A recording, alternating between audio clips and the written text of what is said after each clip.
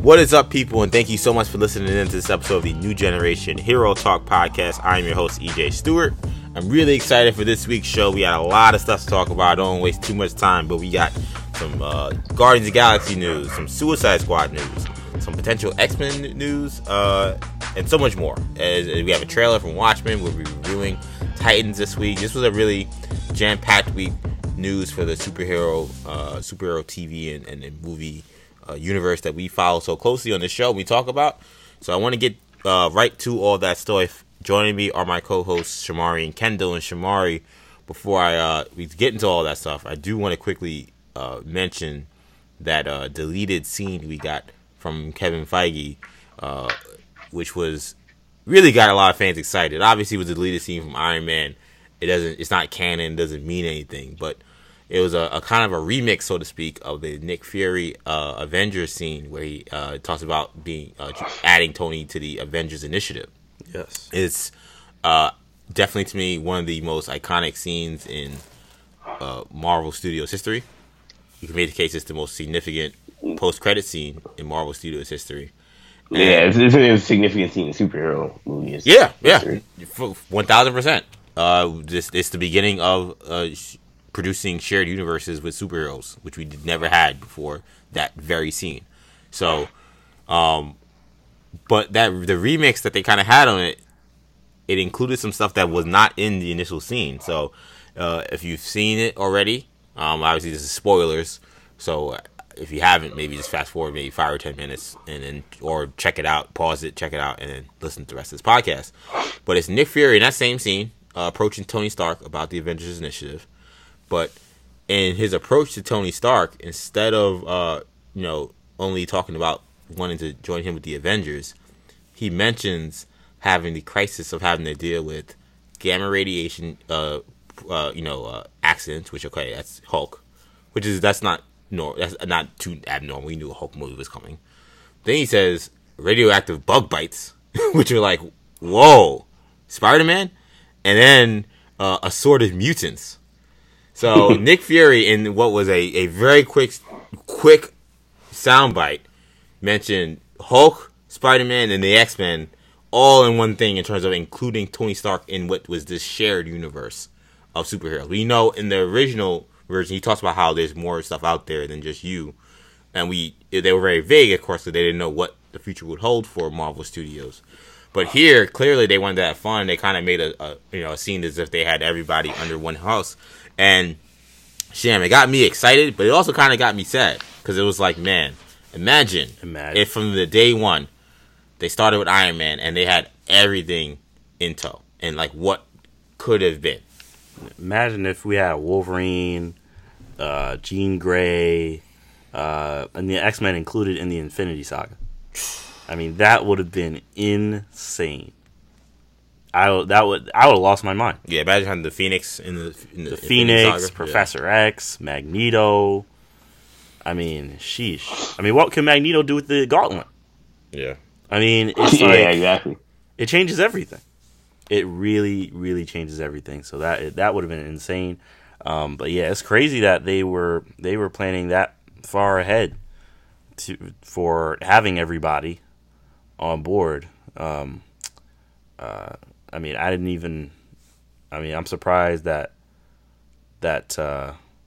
Feige was like, listen, I don't know what kind of deal Bob is going to strike up, but just in case, we're just gonna film all these crazy scenes.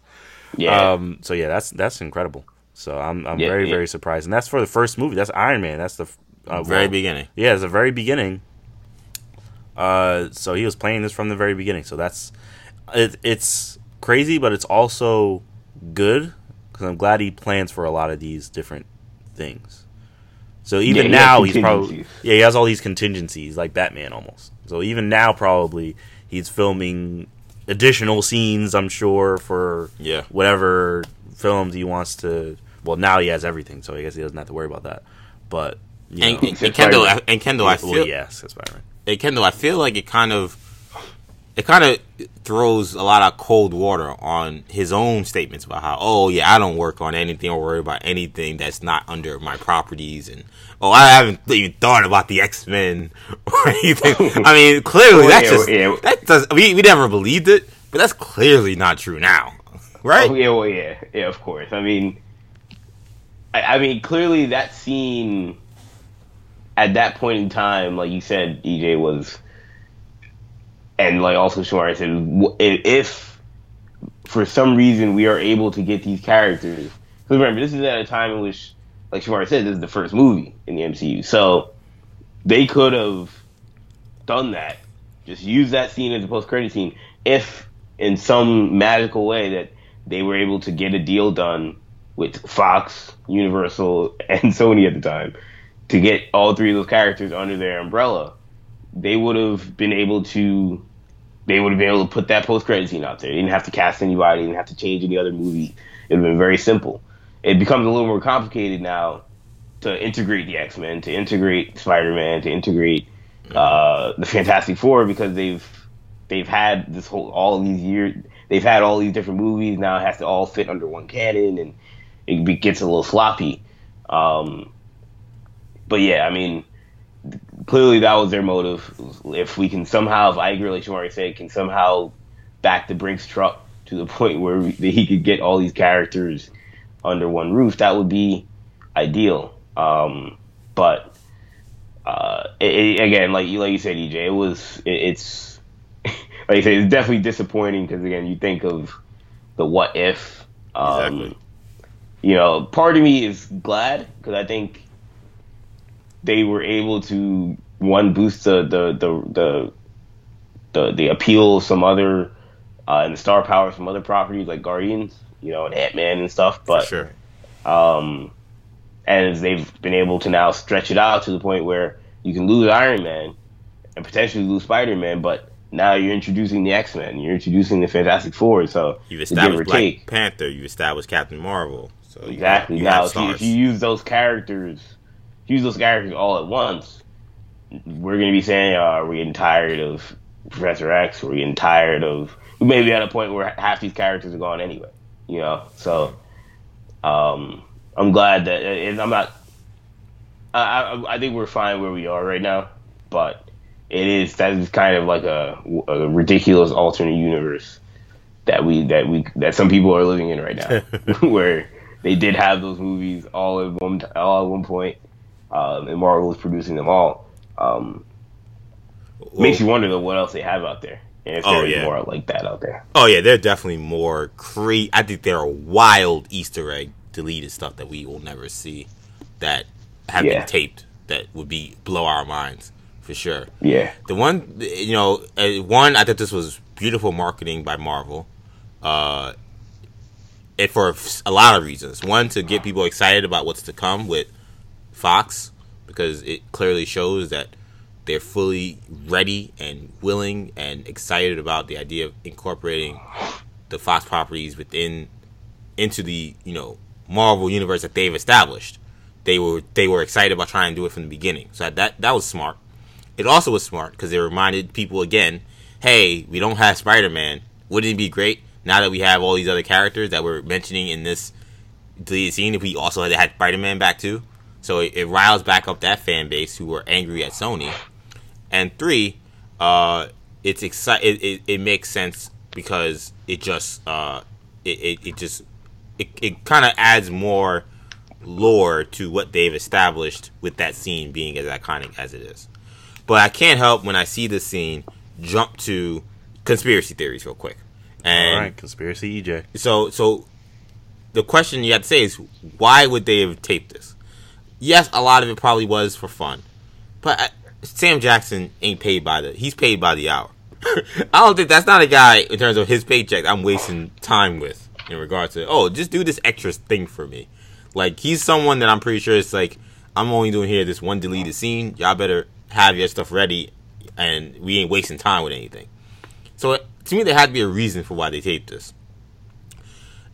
I think that the effort to weave in the X-Men, and I'm talking about the Hugh Jackman X-Men, and Spider-Man began since they were building Iron Man, since they were making the Iron Man movie. I think that they were probably, they had no chance. It was like trying to, it was like the nerdy kid trying to ask out the captain of the cheerleading squad, because Marvel at that point obviously had no infrastructure, no real cachet, no money really. But I think for them, they probably felt like, look, we just got Universal to do some kind of deal with us on Hulk, and now we have the Hulk that's going to be in this universe that we're trying to create. Who's to say somehow we can't strike a deal with Sony, with Fox or Sony to do what they did with the Hulk, which was maybe do one of those movies, but it's still a Sony movie, it's still a Fox movie. Like what they end up doing with Spider-Man. Exactly, what they did in the future.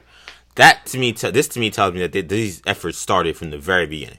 That they've probably been trying to do this every single year for years, every single year since they did Iron Man. Yeah. Which that's really encouraging to me, because it shows that they understand the importance in terms of the creative aspect and, of course, the marketing money aspect. How important it is to have all these characters in the fold. I think it also shows you how difficult it is, because it took almost 10 years to get one character in Spider-Man. Yeah. And I think that and not to give one guy all the credit, but I think a lot of that falls on Kevin Feige. I think he is the one that's pushing these, because he's one of those people that's like, you could tell this guy, and I've seen interviews and things where he's talking about how he loves these characters. Okay, he truly loves these characters. He loves these stories. He grew up with these stories. He knows the importance of having all these characters under one umbrella, and he knows that is the ideal scenario for him, for Disney, for Marvel, and for the fans. He knows it. He knows that that's the best story to tell, so it makes everyone's job easier. It makes his job much easier. So I guarantee you he was absolutely pushing. I don't think he was calling Bob every day, but he was calling somebody every day and saying, listen, how's that deal going? What are we doing with that? How's that? He's probably trying to make it so that goes through, and he's probably very upset that this Spider-Man thing fell out. But yeah, I think Feige is behind a lot of that. I really do. Yeah, that's the one. That's the only, if there's obviously this Sony, Marvel, Disney fiasco is very difficult to kind of decipher, and people will have their perceptions of it. There was one thing that really did bother me in terms of how either side painted it. I thought Sony, it was strategic, but Sony really painted it as if Feige was being the jerk, and he didn't have the time or wanted more money to do what he was doing. And I can't imagine that to be the case at all. Like, that just seems crazy to me, that he would just be too busy for Spider-Man and that they somehow couldn't work something out. Like, that just is so ridiculous, because as we see with this kind of release, like how passionate the dude is about this stuff, that he would be so callous to let it slip away. Like, it just, with that, after that scene, it just seems extreme. It was preposterous even when they said it, but now it just seems completely absurd. It's like, there's no way that's how this went down. And it leads me to and I already have kind of been more on the side anti-Sony about how this all went down, but it leads me to be less believing in anything they say about anything regarding these negotiations. My last question on this is that when he says, obviously we know how they end up using the Hulk, and how they end up using Spider-Man. Yeah. But when they say assorted mutants, one, do we think that this scene suggests that the mutants have been around this whole time, potentially? That they could go with that narrative that, like, the X-Men have been a thing, and it's not going to be like, oh, the Snap calls them, and they could change whatever they want since it's not canon. But, and is there anything to take from the terminology of assorted mutants? Like, right, like that is a weird, not mutants, not like, the X-Men, or not, superpowered beings or whatever, like, just assorted mutants as if they're scattered all across. Yeah, it sort of suggests they're scattered and they're not many. Right. Yes. Which we know, typically in the Marvel Universe, there are at time they've been millions of mutants. Right. To answer the first question, which was the first question was regarding like what was Have they been around the whole time? Have they been around the whole time, right? I think it's just I just think it was so far ago that I don't think that anything they shot that wasn't canon can be taken into consideration with regard to how they're going to act now. It's just so much has changed. Yeah, and, like they've gone so many. I think in their head when they shot that scene, like, okay, maybe if you don't get it in Iron Man 1, maybe we'll get it a lot sooner than 10 years. You know what I'm saying? Right. So for that plan to work, I'm not saying they assumed that. I'm saying for this to ever work, maybe if somehow we get it in the next 2 or 3 years or 4 years, we could write the other movies in a way in that you could still put mutants in there. I think by the time you get to where now entering phase 4, like I think at this point they've thrown anything they had in terms of how to insert mutants out of the window. So now it becomes a new plan. Does that mean that that doesn't mean they still won't decide to say, oh, they've been mutants all along? They could still decide that. I just don't think that anything they thought in 2009 is going to impact how they insert mutants beginning in 2019.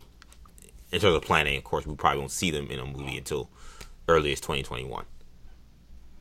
Right. Yeah, I'm thinking all on the same lines. I mean, I don't think that that they're gonna kind of retroactively. They're gonna go back in their film database and try to put mutants in the way that they might have done it before. I think they're gonna work with what they have now. I think that's the best way to approach this. Is to, okay, what is the Marvel universe like now, and then they're going to make adjustments based on that. So yeah, I definitely agree with EJ. Any thoughts on the assorted mutants aspect of it? And the assorted mutants, I agree with that as well. I mean, I think that it seems to imply that there aren't many mutants around, which makes sense because I do think they were basing it off of the Fox X-Men at the time. So he worked on those movies. Exactly. So I mean, I think that's kind of what they were going with regards to assorted mutants, because X-Men was only like 10 people, or I mean, it was like there were more people in the mansion, but the team was only like 10 people. So right. So I think that's more so what they were going for in terms of talking about assorted mutants. In the original Nick Fury scene, this has nothing to do with mutants or anything, but when he says, "I want to talk to you about the Avengers Initiative," and Tony in this scene asks him, "What are we avenging?" He says, "Whatever the hell you want." Does that exchange happen in the original one? No, right? I thought that was it cuts off right. Right, he says cuts off right when he says, "Yeah." I think honestly, it I was going to ask which one you think that this was better. No, I think it should cut off after he says Avengers Initiative. And like if it would have been the second one, like with that part, I mean that would have been perfect. But I don't think we need the Tony exchange. Yeah, what are we avenging? Like, I thought it sounded just in terms of critiquing anything about it, other than a lot of it was amazing. Even though it was obviously only like 10 seconds. I do feel like Fury sounded a little almost evil.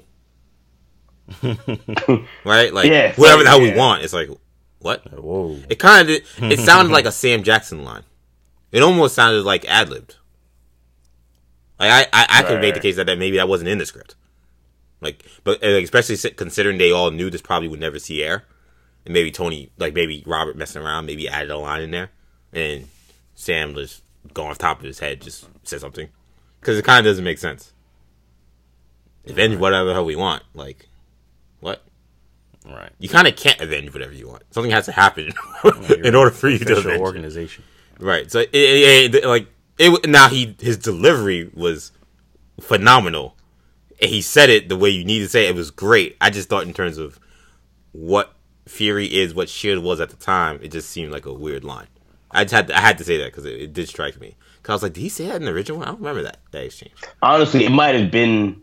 It probably was in the original, and they cut it.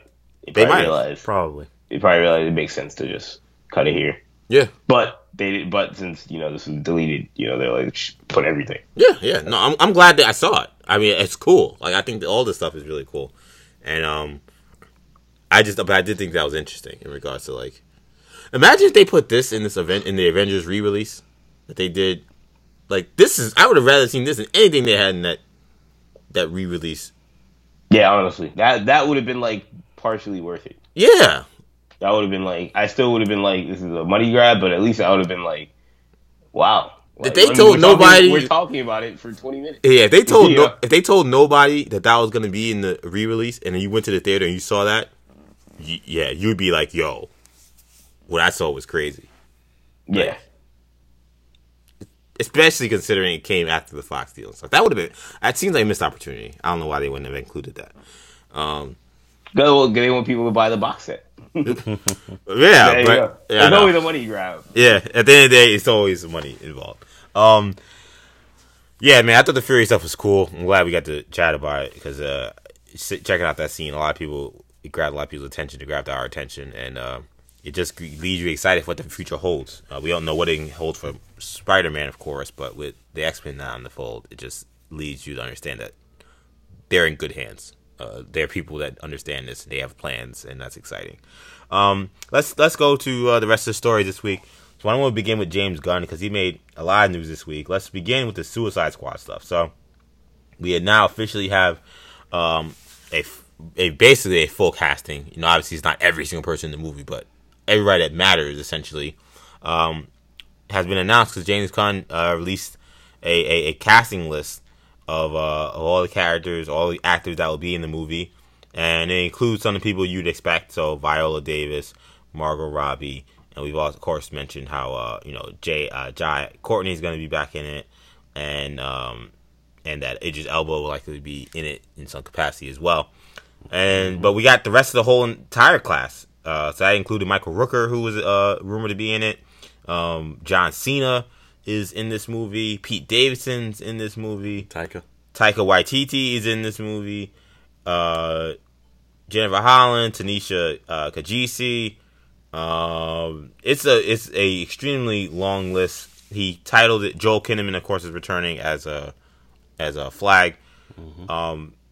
He captioned the photo in the tweet saying, "Don't get too attached," which obviously makes a lot of sense. And I was kind of excited by that notion. It's way better marketing than the I told Shamar this yesterday. I was like, way better than the nonsense Slipknot. Oh yeah, Slipknot. Oh yeah, these are all the major actors and characters that are in the whole movie, and we're gonna throw in this other guy who's a part of the team, but we didn't market him at all. Like, and he's like, that makes no sense. None of the trailers. I'm like, wow. I mean, this extra guy, who's that? Oh, he's probably gonna die soon. Yeah, I mean, as soon as I didn't even know he was in the movie until the movie started. And I was like, oh, that guy had his head blown off. Yeah, they pretended like he's part of the team. I'm like, he's not in any of the trailers. It's a Suicide Squad movie. Obviously, he's gonna die. Yeah, oh man, that suicide part. Yeah, that was a mess. How they figured that out. So, what did y'all think of the casting? Obviously, John Cena to me is the most interesting name. He'd been attached to some MCU roles, and I'd agree with that. You know, for him to not really, I mean, I hadn't heard his name really attached to Suicide Squad at all. I mean, I had heard the whole rumor with him in DC was he was Shazam. So to now see him as whoever he's playing Suicide Squad, is he playing a Rick Flag type role?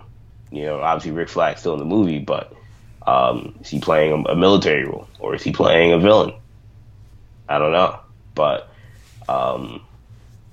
I imagine some of these bigger name actors though will be. I think we're gonna get multiple bombs going off in this movie, which is why they say don't get it too attached. Yeah, and I like that. I like the idea that there's a real suicide effect to Suicide Squad. Like, you don't know who's going to be the one to be there at the end of the movie. Right, and you're talking about bombs going off, which is true. It also could just be what they're doing is so dangerous. Yeah. I mean, they could die in the field of battle, too. Right, exactly. Because, of course, the mission, that's why they call it Suicide Squad. They do the missions that literally no one else would take because you die. They're suicide missions. So that makes a lot of sense that they would go with that caption from James Gunn. So that was smart. Yeah, I think Cena is obviously the big name. I would agree, and not just because we're all wrestling fans, but like, he's a name in Hollywood that is growing, and He is. Yeah. clearly there's a movement to get him something big eventually, and he's working towards that clearly. And Trying to be Captain America. clearly he's working towards that. So it's like, so I think for a lot of us, it's like, okay, when's that break gonna come, and what's it gonna be in? I'm assuming he's not gonna be top billing in this movie. I mean, you got Viola Idris and Margot Robbie, so he's not gonna be the top person. But him being in a movie that's gonna certainly be marketed a lot will likely have it's gonna have a massive budget, and I would assume it's gonna perform well in the box office. It raises his profile once again, and maybe leads him closer to that big role. And as Kendall's mentioned, he's already been linked to a lot of superhero movies already. So him being in one now is interesting in terms of what that could hold for the future, and who he is. I mean, he could be a character that maybe can be used in other movies if his character survives. Pete Davidson struck out to me too, because that's he had been rumored earlier in the week. That's just a weird. It's a very weird casting. Shout out to him also. I know he was dealing with a lot of personal, stuff and some mental health concerns. Right. So it's great to see that he's getting work. He's been cast in a big movie, and I hope he continues to be doing much better than he was a year ago. But he's an interesting name to me because he doesn't look like a superhero at all. Right. Yeah. He does not build like a superhero. There's nothing about him that screams superhero. He don't even look like and he kind of looks like a supervillain, but he's so skinny and so kind of frail looking. It's just how he kind of looks. It's like, right. Who could he possibly be playing? But he's extremely talented. And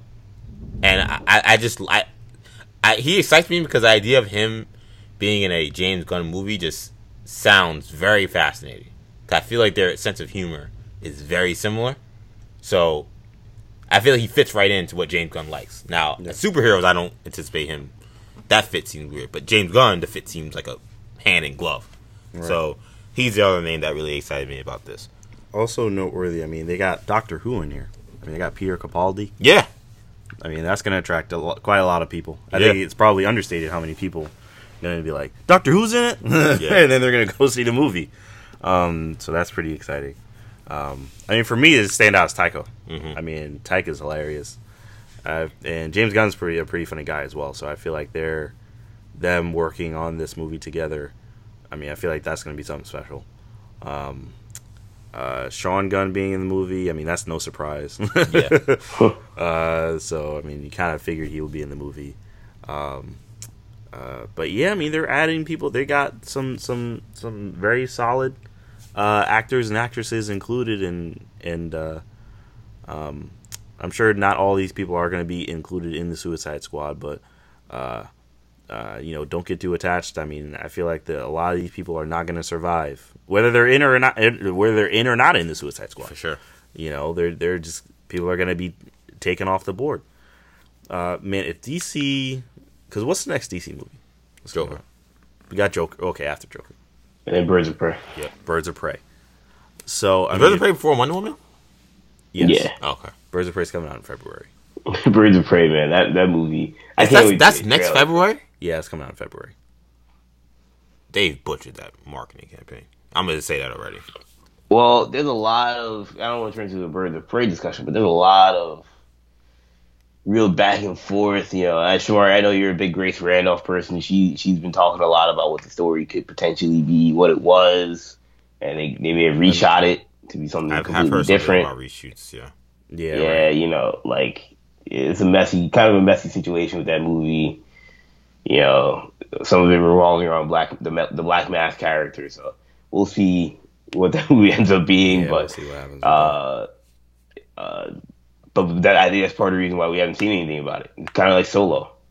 Solo had all their major reshoots and stuff, and similar to Solo. We didn't get any marketing for months. No marketing going on. Yeah. Yeah. I mean, that movie ended up turning out better than I thought it would. Yeah, I think for anyone who's following the Solo fiasco, that movie was way better than anyone could have expected because it was chaotic. Yeah, I mean, we were hearing that this movie was. There was a round of applause after the directors got replaced. A new director shows up on the set, and there's a round of applause, and they reshot like 90% of the movie. Reshot most of the movie, and it's just Kathleen Kennedy's like a drill sergeant on set, telling people how to do their job and telling the director what to do. It is a very, very bad situation. So yeah, hopefully this situation is not like that. But yeah, I mean, I think the marketing is. I agree. I think the marketing could definitely could have been a lot better. I mean, we're in September. I just think the momentum you need for a Birds of Prey movie, where there aren't going to be Harley Quinn's noticed and recognizable, but I think you need more than 5 or 6 months of marketing to get that movie off. I mean, they try to movie you need to market for a year. They try to attach this minor teaser that everybody forgot. That nobody remembers that teaser. Minor teaser, and then they try to attach some even smaller teaser to the It movie. This is when I actually went to see It. Oh yeah, how was that? Yeah, and that teaser was extremely, extremely small. You see more of Ewan McGregor, his Black Mask. You see more of some of the additional characters. You see some actual action, but it's so short. It's like 10 seconds. So they got to give us something substantive. And I don't know when that is. I feel like New York Comic Con would be a good place to do that. Yeah, it would be. You know, but I don't see any. I think it's a must. I don't see any Birds of Prey anything. No. In any of the. And the movie company anything that's really been released. kind of abandoned New York Comic Con, so it would be surprising if they, in terms of live action, of course, Spider-Man, Into the Spider-Verse had, come out party really with, it's a panel at New York Comic Con last year, but. I don't know. I would agree that New York Comic Con makes sense, but I don't. You and I don't foresee that happening. Nothing's been foreshadowed to suggest that. Yeah, so I don't know what's going on with that.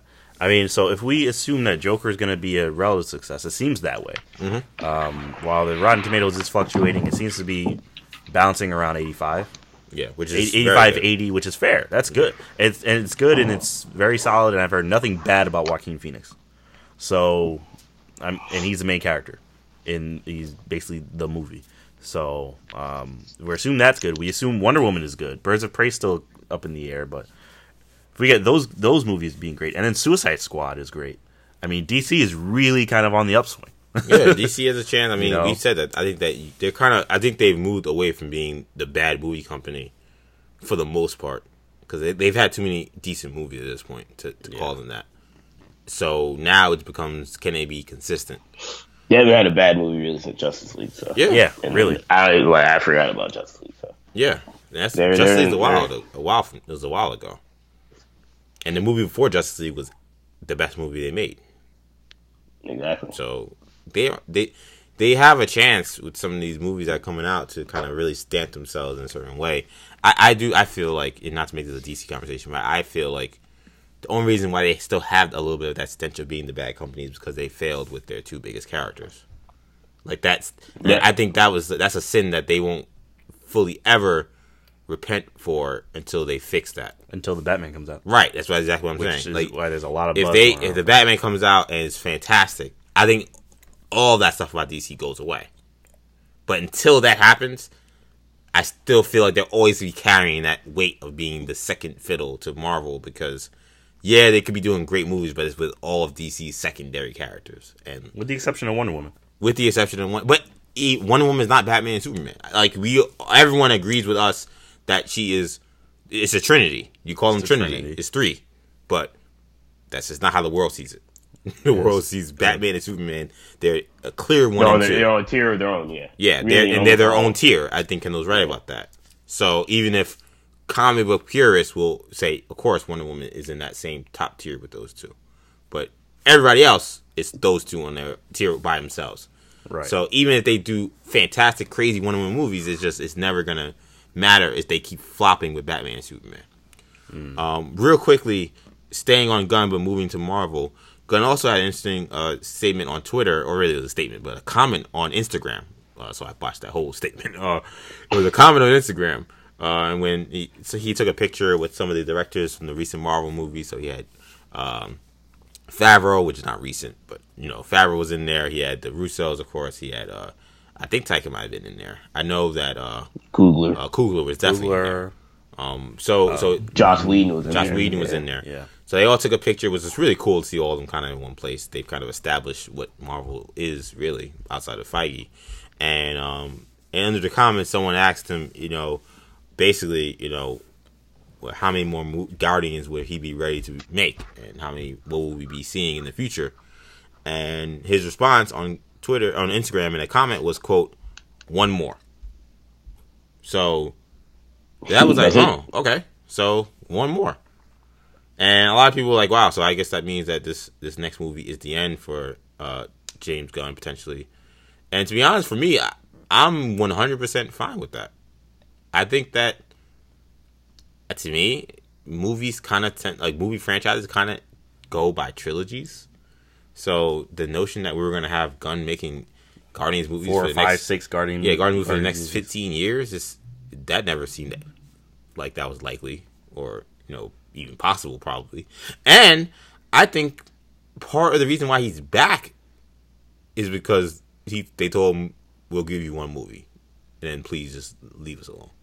I think that they understood that the outrage based on what happened with him was really faint, and that it was kind of shallow, and that if they took a chance on him, the people who were upset would go away, which is exactly what happened. Because the movement was a farce to begin with. Not that saying what he did wasn't fireable, but the outrage was not realistic. So therefore, them firing him from that standpoint, just in terms of a basic, could we survive this, didn't make sense because they easily could have. What I will say is this: I think part of them saying, okay, one movie and then we don't have to deal with you ever again. Yes, we can sign on to that. I don't know if they'd want to have him in the fold for 15 more movies. But one more? Yeah. This to me made more sense as to why he's back. Him saying that he's only going to do one more movie. Yeah. Yeah, I kind of feel the same way. I mean, I think that it is, I don't know. I'm not sad about this. I'm not sad. I'm not upset that James Gunn is only going to be doing one more Guardians movie. I mean, though at the same time, I wouldn't say I was expecting it either.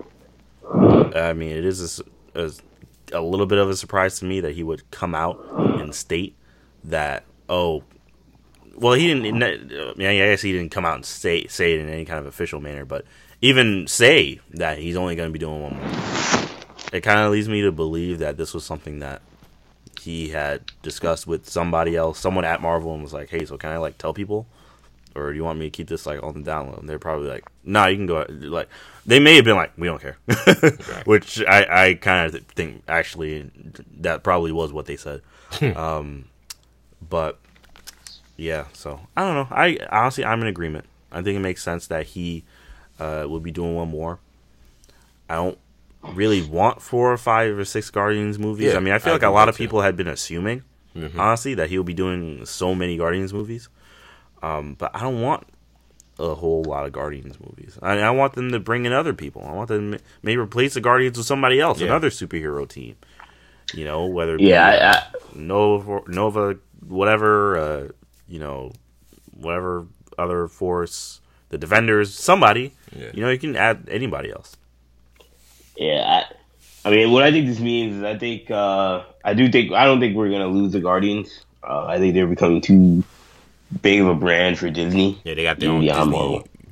They have Disney Ride coming now. Yeah, they got a Disney Ride. Yeah. I mean, what I do think will happen is obviously I think this does obviously mean this is the last movie for James Gunn, and I do think we'll get a massive overhaul of the roster.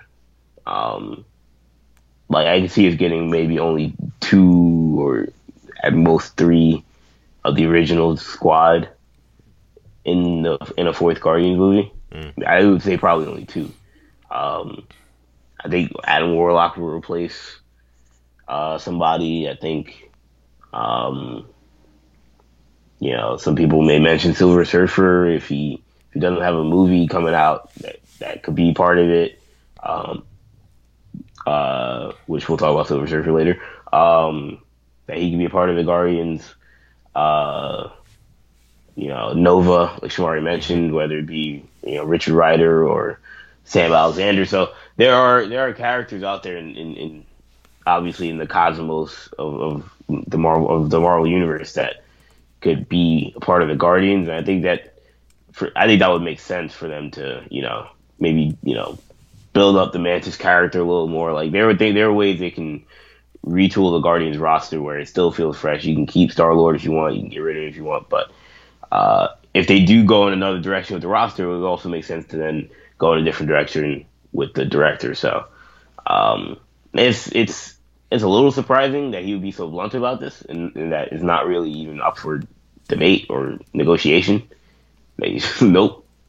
Which again makes EJ's point more valid. Yeah, it makes you feel like someone told him. Yeah, clearly this was a predetermined thing. Now I don't know if this was Gunn or if it was Disney. You seem to think that it was Disney. I wonder if Gunn is now trying to just explore other options because they cut him so quickly. He's like, all right, I'll do this Guardians movie so you guys aren't screwed over, but DC also is offering me these movies, and probably other studios are offering him things. And he just maybe I don't feel like doing Guardians anymore. So I don't know. But I don't think this spells the complete end of Guardians. I think we will get a rebooted or retooled Guardians team at some point. Yeah, and that's and one thing to think about, guys, is as I said, shout out to my dad. He's always very poignant in saying, look, what you see on animated content could be foreshadowing what you see in movies. I always say what I see in comic books can be foreshadowing what we see in movies, and they've done 2 massive changes to the Guardians of the Galaxy in the comics in very recent years. They had a new team in 2015 that included Kitty Pryde, Rocket, The Thing, Drax, Venom, and Groot. And as we know, Kitty Pryde is back. Thing is back. The Venom thing, they thought they made it. We don't know what the situation with Venom. Right now, he's obviously not Marvel, but there have been word about them is that maybe Sony is trying to get them to take Venom. Yeah, exactly. So that's something to think about. Also, they just did another massive reboot of the roster just like a couple months ago in the comics. I don't know what that roster entails, but I remember because I was going to Comic Book Story Week seeing the cover of Guardians of the Galaxy 1 and about how there's going to be another new team. So the fact that they've been retooling the team so much in the comics suggests that, yes, a retooling could very well happen on the big screen as well, and that them testing the waters with what works. And it's very curious to me, again, that the one of the more recent Guardians team included 2 Fox properties and 1 Sony property. That says a great deal to me about what the future may entail for what Guardians, especially when we knew how much Marvel was invested in what Sony and Fox were doing at the time. Yes, that's very possible. I do want to move on, though, and stay with Fox a little bit. Obviously, it's not Fox, but Fox Properties, rather, because there was an interesting story to Full Circle, but coming from Full Circle, which I don't know if we've ever done a story from them, so shout out to them. But they had what they're calling an exclusive, in that apparently Marvel Studios is eyeing people of color to portray Magneto and Professor X in the MCU. Now, of course, in regards to these characters and their origins, Magneto, a big part of his origin and a big part of who he is in terms of why he is how he is stems from his experience being a Jewish man who experienced the Holocaust. Right. So, obviously, making him a person of color drastically changes his origin. Professor X doesn't really have anything that ties him to being white, per se. He's a rich kid from New York. So he can be not that there's no really no issue there. But it is very fascinating that they're eyeing to take this route now. As many people have said, if you're going to do Magneto and him being having experience and survived the Holocaust, you're talking about him having been born in the 1920s for that to probably have happened. That's true. Yeah, it was hard. It was hard to believe. It's hard to believe in the 20s, in the 2000s. 2000s. Yeah, and the X-Men, which is why they had someone so old playing him, and the way they've done it in the comics is that they keep doing these wacko things to de-age him or make it. He's almost like Wolverine now. where like Right. he kind of doesn't age. That's the only way you can ever describe that. Yeah. So that was an issue that as soon as the Fox property thing was done and it was done deal, everyone kept saying, okay, what do you do with Magneto with the World War II Holocaust thing? How do you even figure that out? And this could be someone even older than McKellen. right. And like, how does that guy become Magneto? How many movies can that person do? And do you want to see a 90-year-old Magneto? So this could be a solution if you just change his origin drastically, and obviously making him a person of color would drastically change his origin. What do you think, Shamari, of this idea of making Magneto and Professor X people of color? I mean, you're going to get the people that are going to be like, I'm not going to see Magneto unless he's Holocaust Magneto. But, I mean, you know, it's just a matter of you got to look at it like how you just laid it out. And look, if he did go through the Holocaust and, like, be old enough to remember it, which even if he wasn't, I mean, he'd still be extremely old. But be old enough to actually remember what happened. Then he would have to be, I mean, just doing the math, like that's, let's see, that's like 50 years and then another 20. He'd have to be, he's at least like 70, 80. He's in his 70s or his 80s. Yeah, I mean, 70 is like the 70, youngest he can that's be. the very youngest. Youngest. So I don't he's even a know if very I don't know old if that man. is the youngest. I mean, very, very youngest. Yes. So that is... Yeah, man, that's when he's 2 or 3 years old when the Holocaust happened. Yeah. Which, how would someone even... Well, I mean, yes, you could still feel a way about it, but... I mean, he experienced it, which is why it's so prevalent in his character and how he is. And it's meaningful that Magneto could still be that kind of broad-shouldered, like... Because that's how he is as a character. Yeah, he's a beast. He's not a weak, feeble person. No, not at all. Which, I mean, there are elderly people that are shaped like that. You know, they live a physically fit lifestyle and they're just brolic, but can they act? Do they want to act? Yeah. You know, for several years and Yeah, we don't want Arnold Schwarzenegger as Magneto. Yeah, right. Yeah, Sylvester Stallone, Magneto. You know, it's like so. Yeah, so that is absolutely Xavier. exactly. So I mean, you have to weigh those things. So I think that's very interesting in terms of just the race. Professor X, I think it could also be very interesting. I like you were saying, I don't think the race. I don't think anything about his story demands that he be a white man. No, not at all. So they made. I mean, he started out, American in the comics, and they made him British in the movies. Yeah, British in the movies. Yeah. It's like Clearly, why? they didn't care that much. And he's American again in the cartoons, and Wolverine, the X-Men, and whatnot. So Yeah, exactly. so yeah, they're all over the place with that. So yeah, I mean, I'm on board. I mean, I am gonna miss the Holocaust Magneto because I do like that story. I love that story. I really do like that story, but it's just a matter of, I mean, you gotta get some really old person, or you gotta explain why he's so young. Come up with some crazy cockamamie story. Yeah. The only other drug. could you do? Could you? Yeah, I know you could do that. Super but soldier. Could you do now? Obviously, his witnessing of the Holocaust is important, but could you do this was my ancestors? That's what I was thinking. It's not as powerful. Yeah, it's just It's not as powerful. as powerful. It's not as But powerful. if he grew up with his ancestors telling him stories of yeah, or maybe a family member or something died. Yeah, or something. exactly. And he was not only brainwashed, Maybe but some he was Holocaust just deniers conditioned. happened. Yeah, conditioned as a kid to just hate humanity because of what his ancestors went through. His grandfather went through, or something along those lines. That's the only thing I could.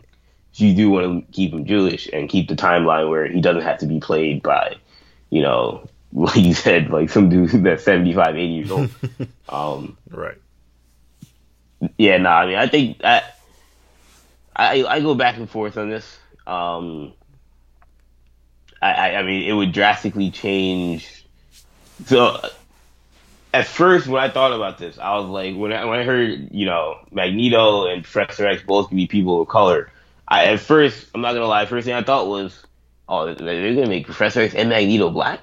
I was like, that's pretty controversial. But then I was like, I thought, I mean, when people of color can be Asian, Hispanic, Middle Eastern. It's anybody. So in that regard, I don't think. I mean, it's still controversial if they were both people of color, but it's less controversial. I mean, we talked about Giancarlo Esposito possibly playing Magneto before, and I mean, I definitely think that there are ways in which you can adjust Magneto's origin to where he doesn't have to be a Holocaust survivor. He could be a different race and from a different country. And, I said you can make up some sort of Sokovia thing if you want to make up Sokovia and have that match up with the Quicksilver and Scarlet Witch story. And, make up some Sokovian war or, Civil War, genocide or whatever. But Professor X, that's another one where I agree you kind of can do whatever you want. You'd have to cast somebody that's really good.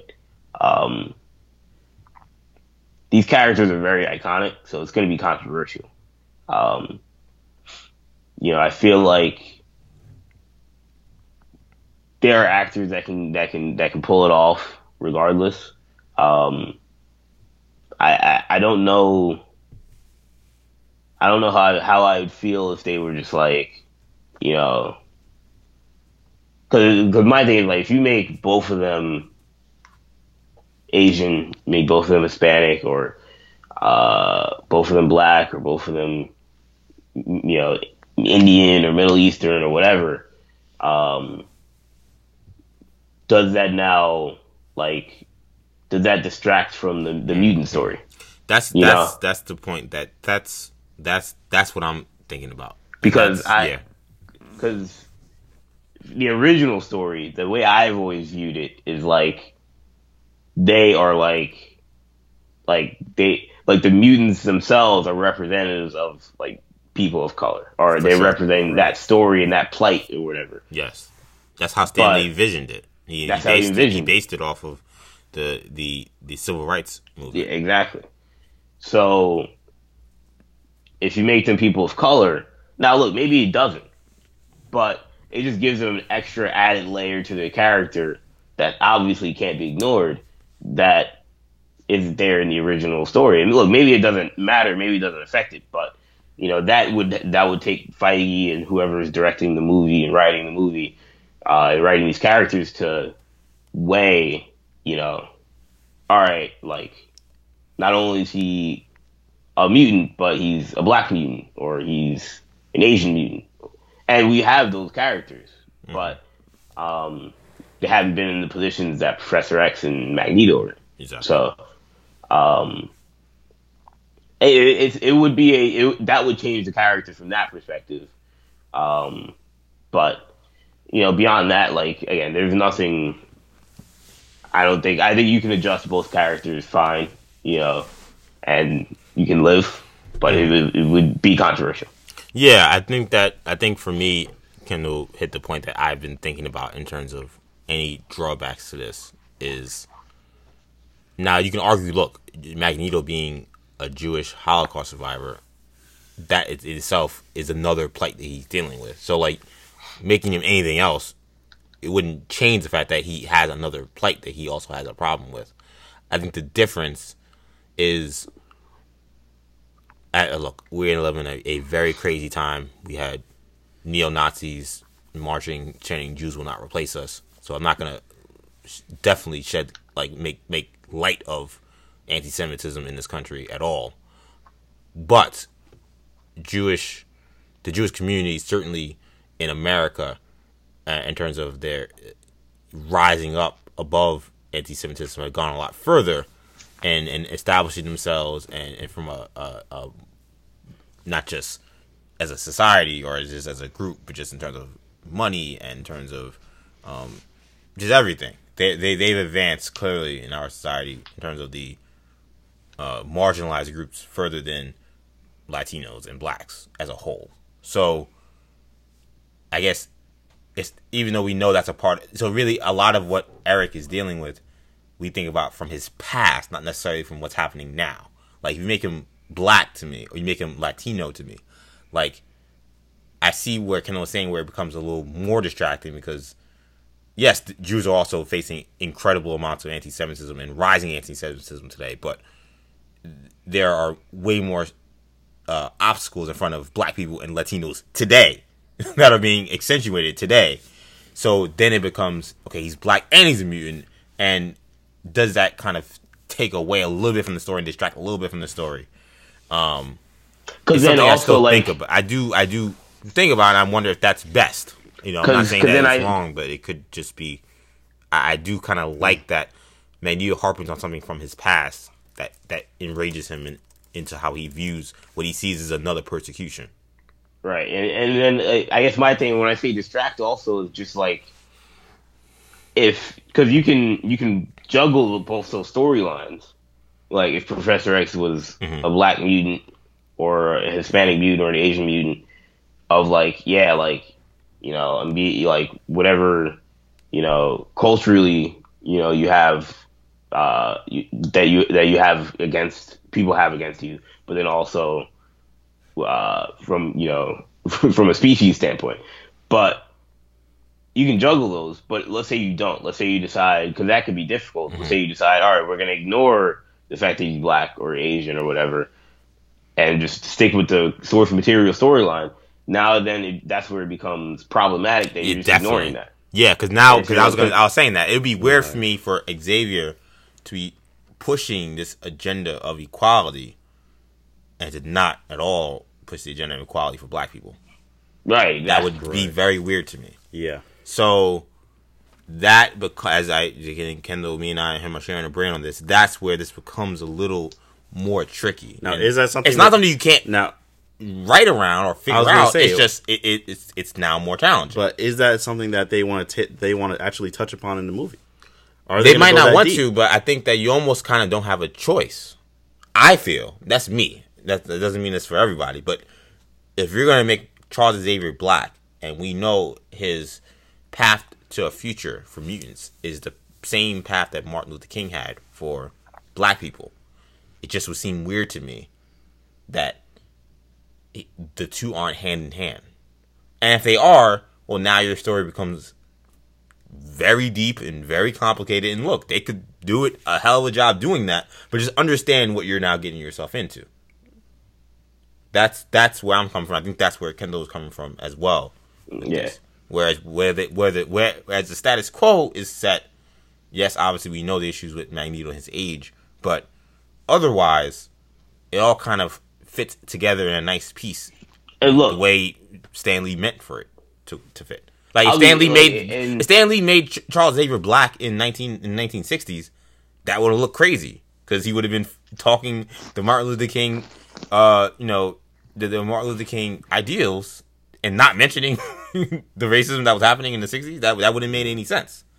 He used it as a way to tell that story, not to be in the story. So that just and we're in such a time of awakening in terms of protest and in terms of the fight for equality. In this moment in time, we might have been able to get away with this 10 years ago, when there wasn't marches and this mass protest era that we're living in. It might not have been as big an issue. I think to me today it would seem a little more weird. And I'll be honest, like I think Wolverine could be a person of color, and I don't think people will care. Obviously, they'll always care, but like I think that would make more sense in some in terms of the story, in terms of like it doesn't change the X-Men story at all. Like if Wolverine was Hispanic, if he was played by Gabriel Luna or Diego Luna or whatever, I'd be like, what's different about the story? I guess he's not Canadian, or he's not. He could still be from World War II, or he could still be from whatever. He still could have fought in World War II, but but if you make Professor X and Magneto people of color, that's when it becomes the story does slightly get adjusted. And not for nothing, guys, are they ready? Yeah. And just are they ready to deal with that? And not for nothing, as I just mentioned, with the rise of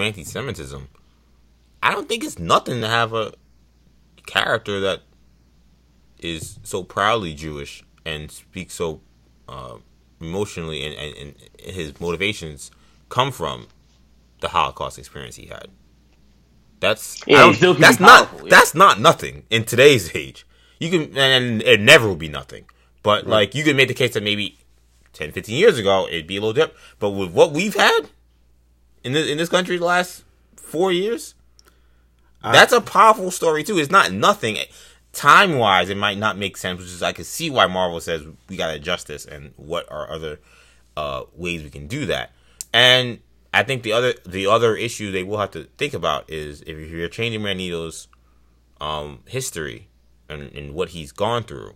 I would assume if you're not making him Jewish, he's gonna have gone through some other terrible persecution. Yeah. What are you harping it on? What are you getting? Are you going to do the civil rights era? Are you doing, Jim Crow South? Are you doing? Maybe his parents got separated at the border. Yeah. Are you doing something involving immigration? Are you doing something involving drone strikes? I mean, you can go anywhere, and there's a lot of terrible stuff happening over America's history. But that's important too, because I think that he's a man that kills people and does bad stuff, which is like the most simplistic way of explaining Magneto's character. But like, part of what makes him unique and interesting is he comes from such gross injustice. Like, he everything that's happened to him is so evil and unjust. It created the Holocaust, persecution of mutants, like everything that's happened. It's so that's important. So I don't, not to say that I'm ranking the Holocaust above other issues, but you are gonna have to bring something of weight that would really change someone and really make someone become someone like Magneto and make it believable. Like, I think the fact that it was the Holocaust that shaped every way in how he views mutants and how he views the society is important. And if it's something that absolutely, I'm trying to be careful. I don't want to say less significance, but if it's just something that isn't as powerful, him being evil, quote unquote, he may look more like mustache twirly evil guy than what he is. Magneto, I would make the case, is the greatest villain in comic books because he's so complex, and he's in some ways not even a villain in like the most like obvious ways. So, yeah, but a big part of that is the Holocaust experience. So, if you're changing that, making something still as powerful, still as complex in terms of crafting who he is going to be very important. I mean, I was loving a lot of what Magneto was saying, because I was just reading the House of X. The House of 10, yeah. Yeah, House of 10. I mean, this dude, he was dropping some science. Yeah. In that first Shout out chapter. to Jonathan Hickman, man. Shout out to Jonathan Hickman. He might be the best in the world in terms of comic book writers. I'm just like, yo, this dude is dropping science right now. And it's powerful because you think about what happened to him. Mm-hmm. You know, and everything that has led him to this moment. And I'm just like, oof, that is heavy. Yeah.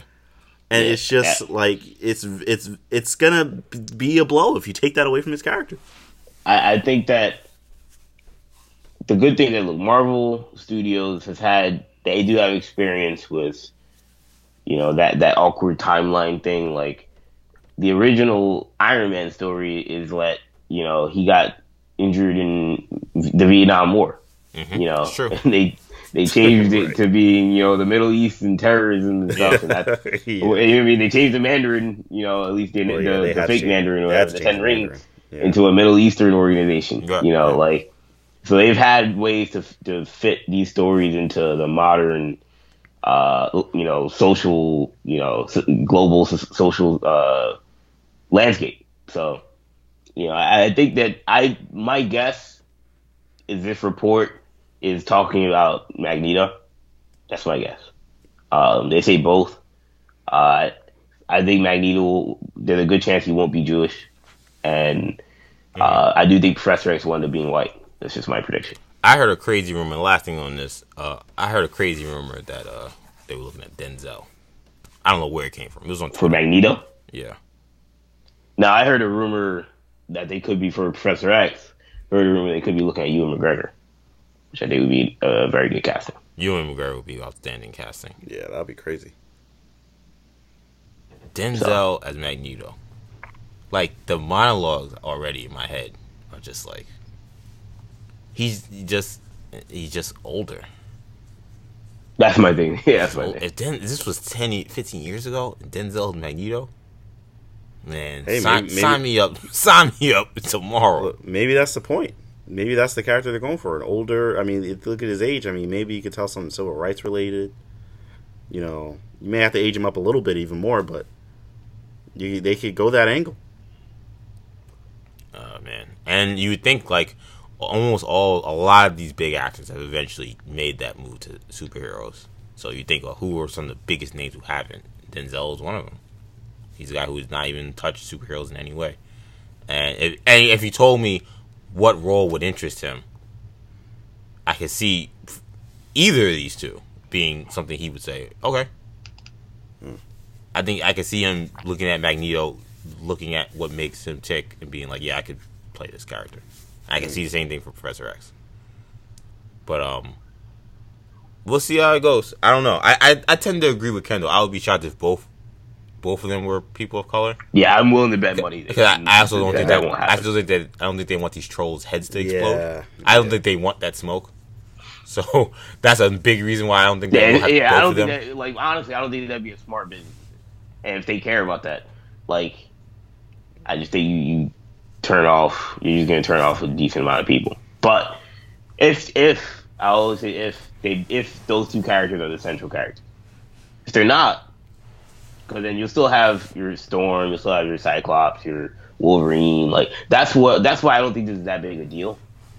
Because like the X-Men, there are so many characters. So like, you know, or Magneto is black or he's Asian.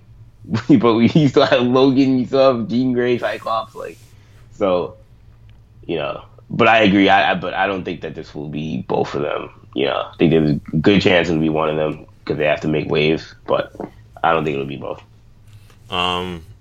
Staying with Marvel,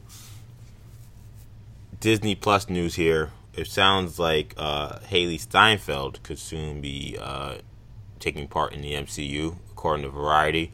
She's been offered the role as Kate Bishop in the next Hawkeye series that they'll be debuting on Disney Plus. Haley Steinfeld, you guys would know her from Bumblebee.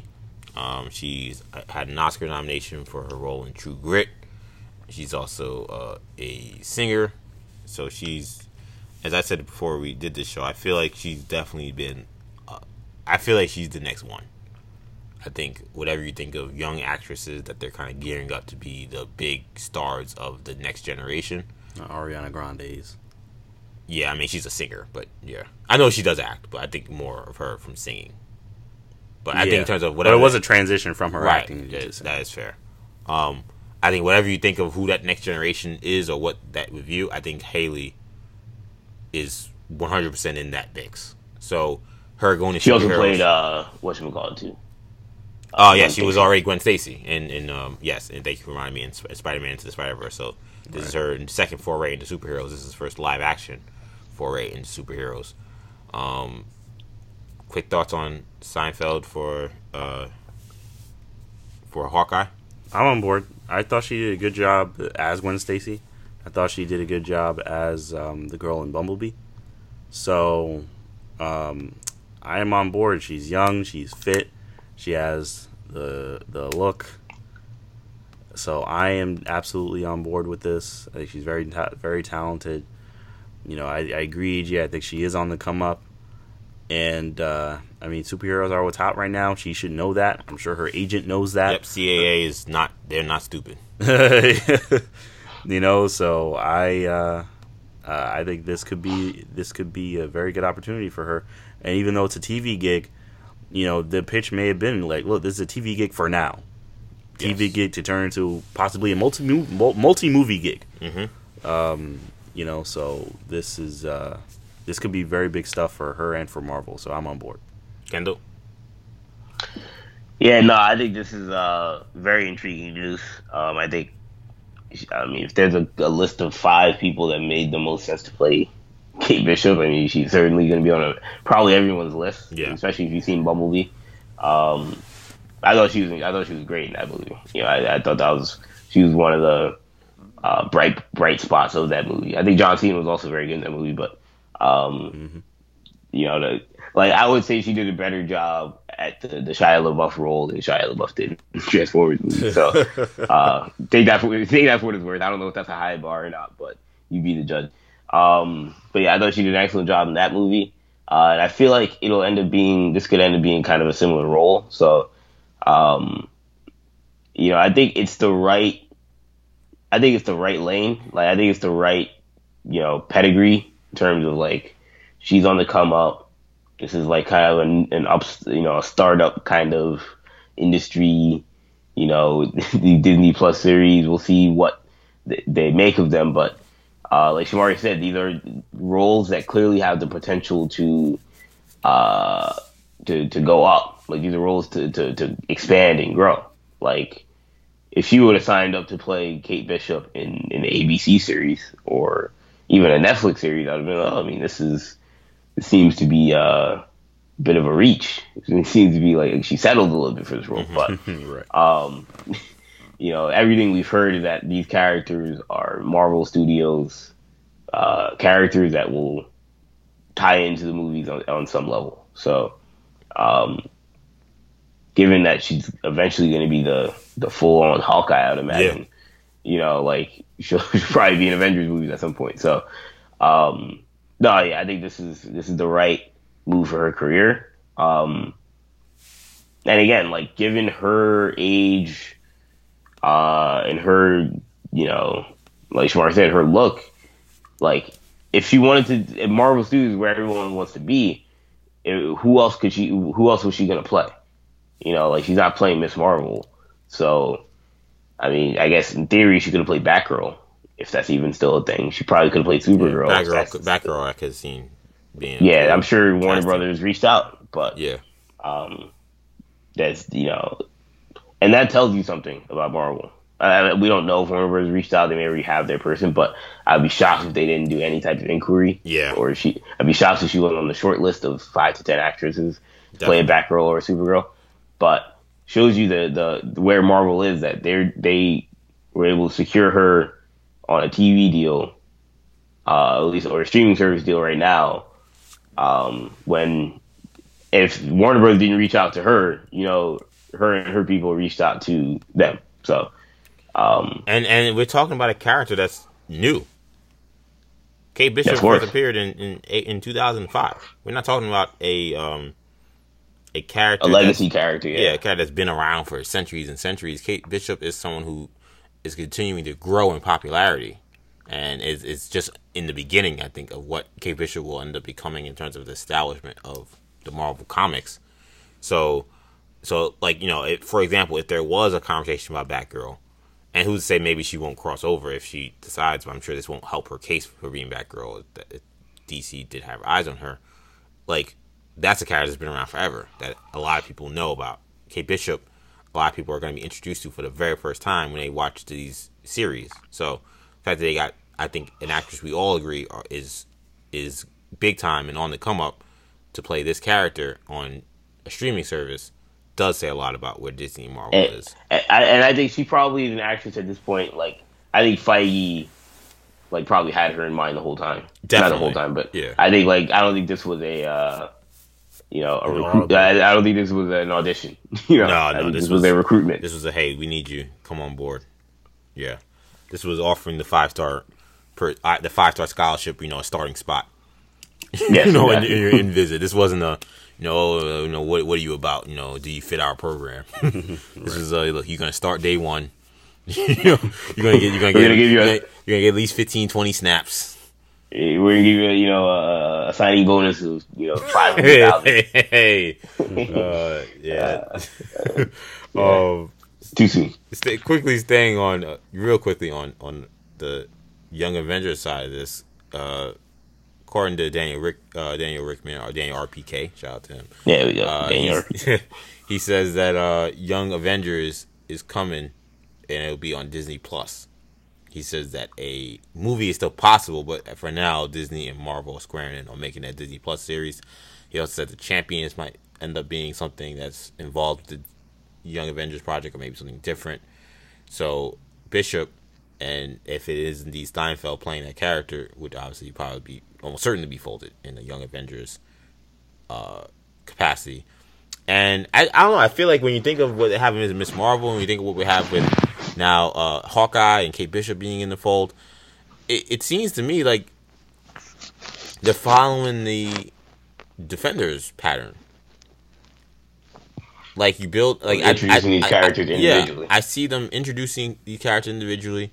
Maybe we get one or two more, but at least they're gonna give us a couple before they go full Young Avengers, so they're not just spraying on 5 or 6 new characters on us. Are we gonna get Catherine Langford as Morgan Stark? I don't know. So they didn't put her in Endgame, so it's like you don't have to do anything with that character. Yeah, I don't think so. But then why would you even? I mean, I get, but again, it goes back to the thing we talked about in the beginning of the show. They do these things that are probably super major that they never see at the end, the light. I think it's more likely to see Cassie Lang than Morgan Stark. Yeah, I think so too. Well, yeah, but Cassie Lang was in the movie, right? Yeah, but and Morgan Stark was, but like, yeah, I'm saying, well, will we get Catherine Langford?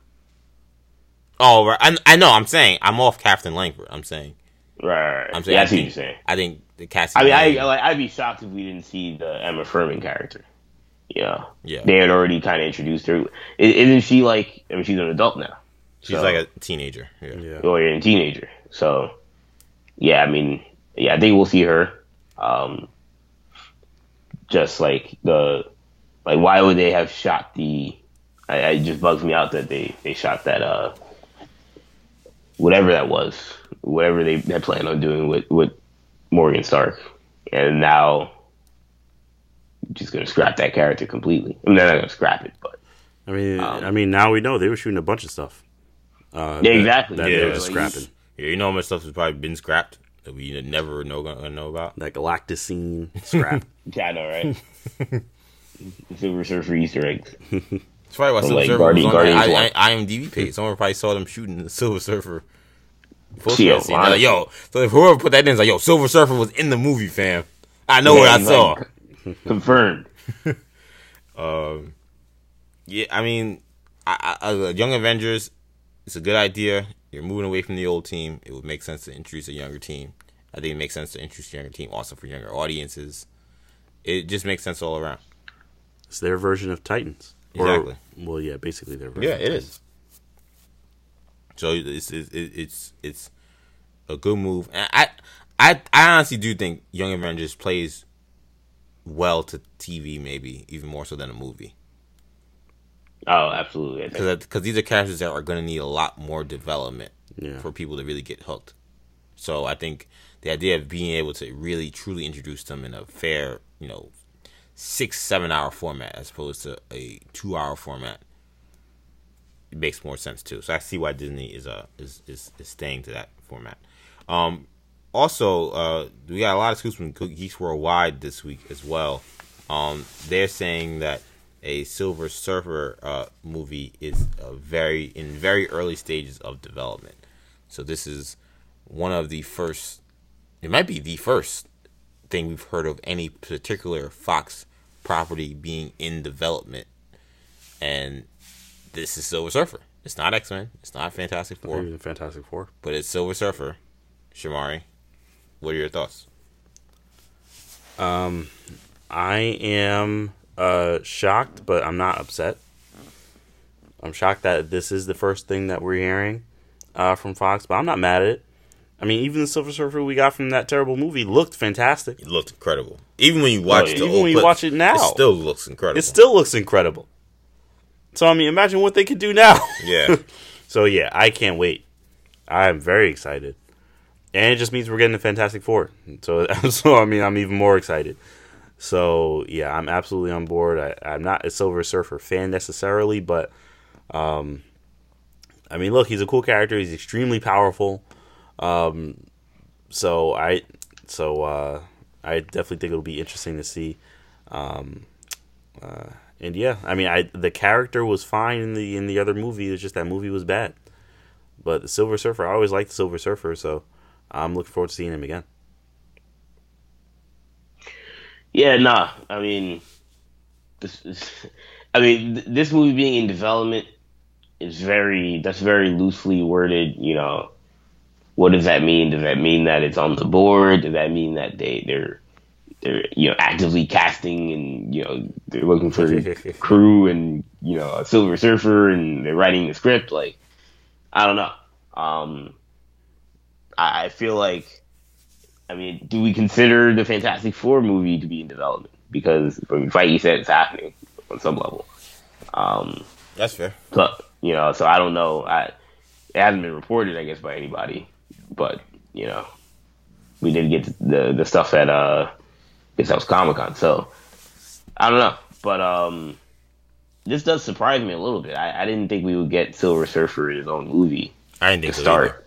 Either. I thought he made plenty of sense to be like an initial side character, and then you can do an origin story afterwards. Spin-off, and, you can do spin-offs, but I don't know. I guess because his story, it's a great story. Because it's such a great story, they may just feel like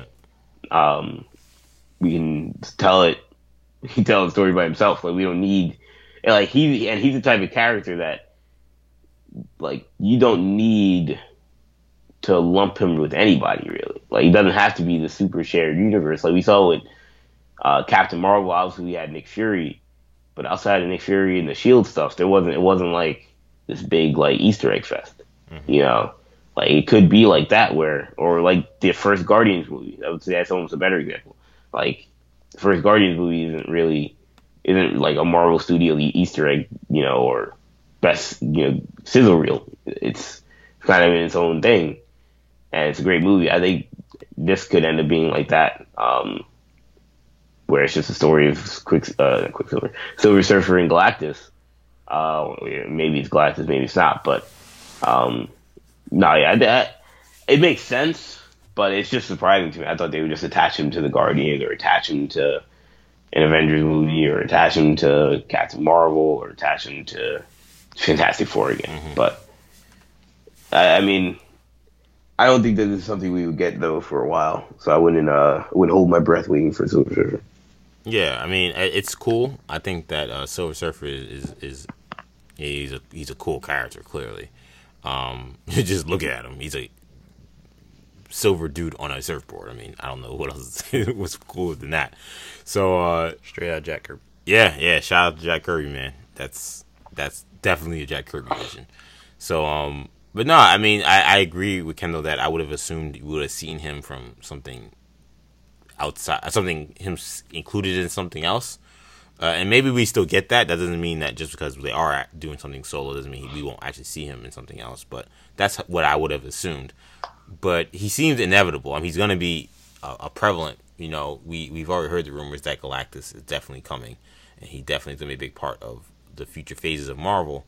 So if you have a Galactus, you have to have Silver Surfer. So we knew it was happening. I'm surprised a movie is being in development this early on. I would have thought maybe that would be something we see later. But if the plan is to get Galactus immediately into the fold, then you kind of do have to do Silver Surfer a lot quicker. I didn't know if it'd be a movie. I thought it'd be him being in someone else's movie. Also, real quickly, guys, before we get to the Watchmen trailer, Robert Downey Jr. reportedly will be making an appearance in Black Widow. This comes from Deadline. Of course, Black Widow comes out next year. Deadline is one of the top sources we have on this stuff, so if they say it, probably a good chance it's very true. Though I am surprised that something like this would get out. I feel like this is something that they would want to have had to keep under wraps. So I would love to know where they got this, the sourcing on this. But what kind of role, Shamar, would you expect to see Robert Downey have in a Black Widow movie, considering this takes place after Civil War? Yeah, I was gonna say this is after Civil War. Let's see. And do you think it's a good idea to have Downey in Black Widow in any capacity? I do. I do. I think it's a good idea. You're gonna get their end goal. Their goal is to get people to go to the movie. That's true. Downey's gonna get people to go to the movie. So, and I don't think that was a director's decision. Absolutely not. Wow. I think that was. Look at conspiracy theory Shamari. Look, I mean, that's you want to call that a conspiracy theory. I think that was either Feige, even though I even question that. I mean, Feige or even someone higher than him, Alan Horn, Iger, the Mouse, marketing, whatever. They were like, listen, get Robert Downey Jr. in, even if not this movie, shove him in a movie soon, and. I think they're just like, oh, Black Widow's our next one. Then put him in that. It's like, okay. So, I mean, it does take place after Civil War, so he's technically alive at the time, so this is probably the easiest one to put him in some capacity. And it's the one that probably needs him the most in terms of, like, not having star power. That's true. So, yeah, so, I mean, I think that, personally, I hope we don't see too much of him. I mean, I hope we don't see him as much. I hope he's not in this movie as much as he was in Homecoming. I hope it's more of a cameo than Black Widow and Tony Stark, or Black Widow and Iron Man versus whoever else, everybody else. So I really hope that's not what this movie is.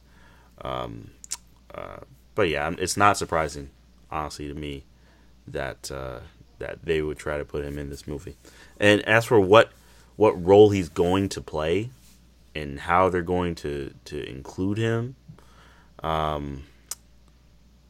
mean, I have to know what the story is. It's hard to really say at this point because I don't know what the story is. But it's post-Civil War, so I'm sure he'll be fighting with Natasha. I'm sure there wouldn't necessarily be any kind of beef going on or anything. Well, I mean, Natasha betrayed him. They were on there. Remember, Natasha betrayed him. No, what did she do? Remember, she stopped Black Panther from stopping Steve.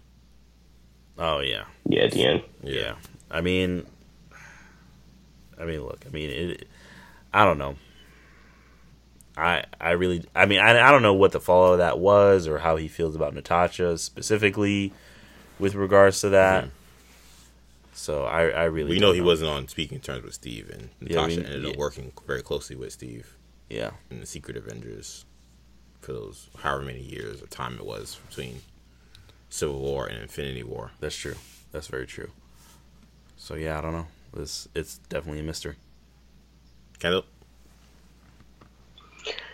Yeah, I mean, I want to say, I don't know if it was one of our last shows within the last month, when we talked about, will he be back, or when will Iron Man be back, Tony Stark. I was like, he's certainly going to show up in Phase 4. Like, no doubt about it. I wouldn't have guessed probably Black Widow, this soon, but, like I said, this is the one that makes the most sense for, and Shamari laid it out for a lot of reasons why you would do it now, but why you would bring him back.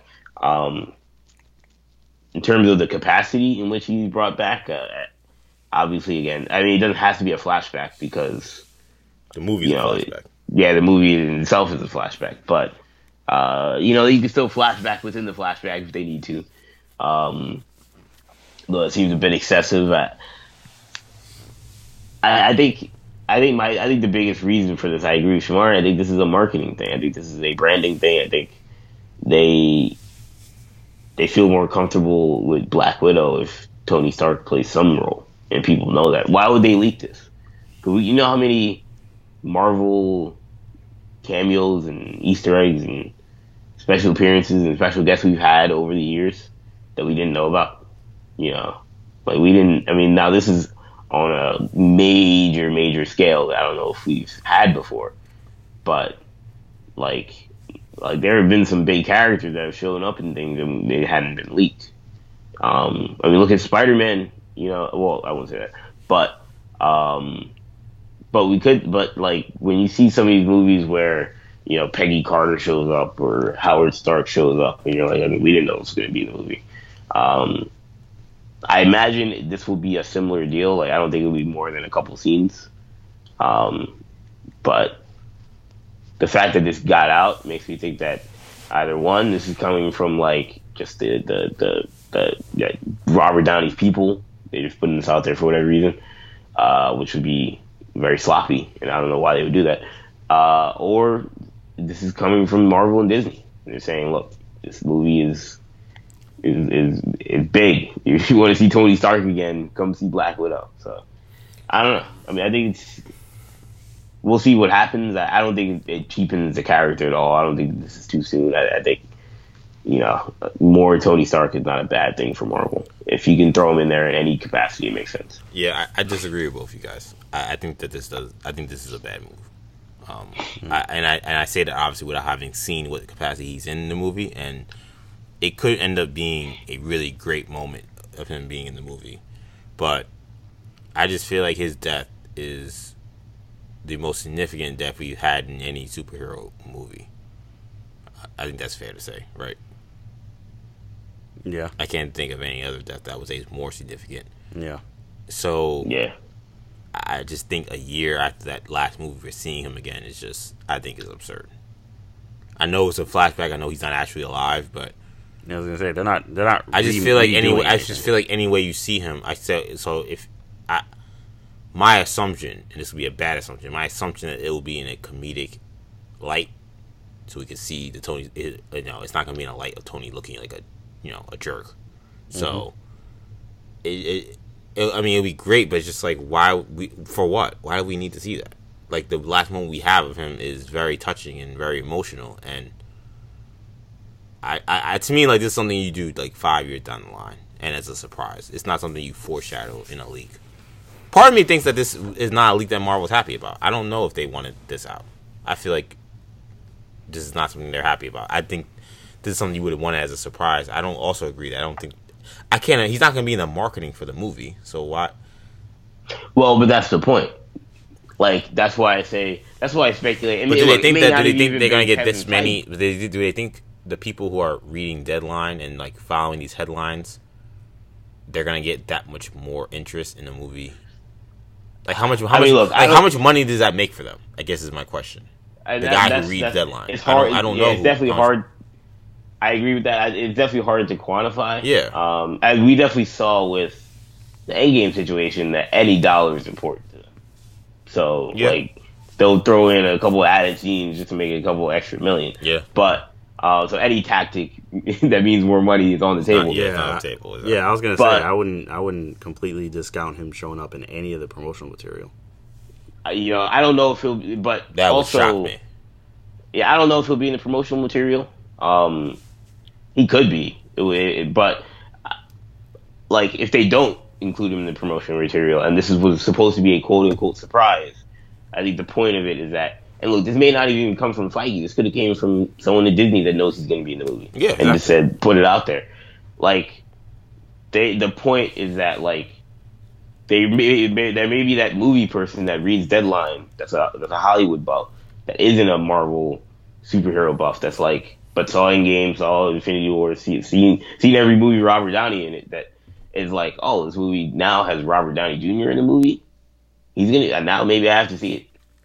So, Black Widow is probably the one where a lot of people will say, oh, I can skip this. Doesn't take place in modern day, like, it's skippable. But now if you tell me Iron Man's in it, you don't tell me what capacity. Exactly. It could be one scene, but some people may read that as he's part of the cast. So I don't know. Yeah, you get him on the red carpet.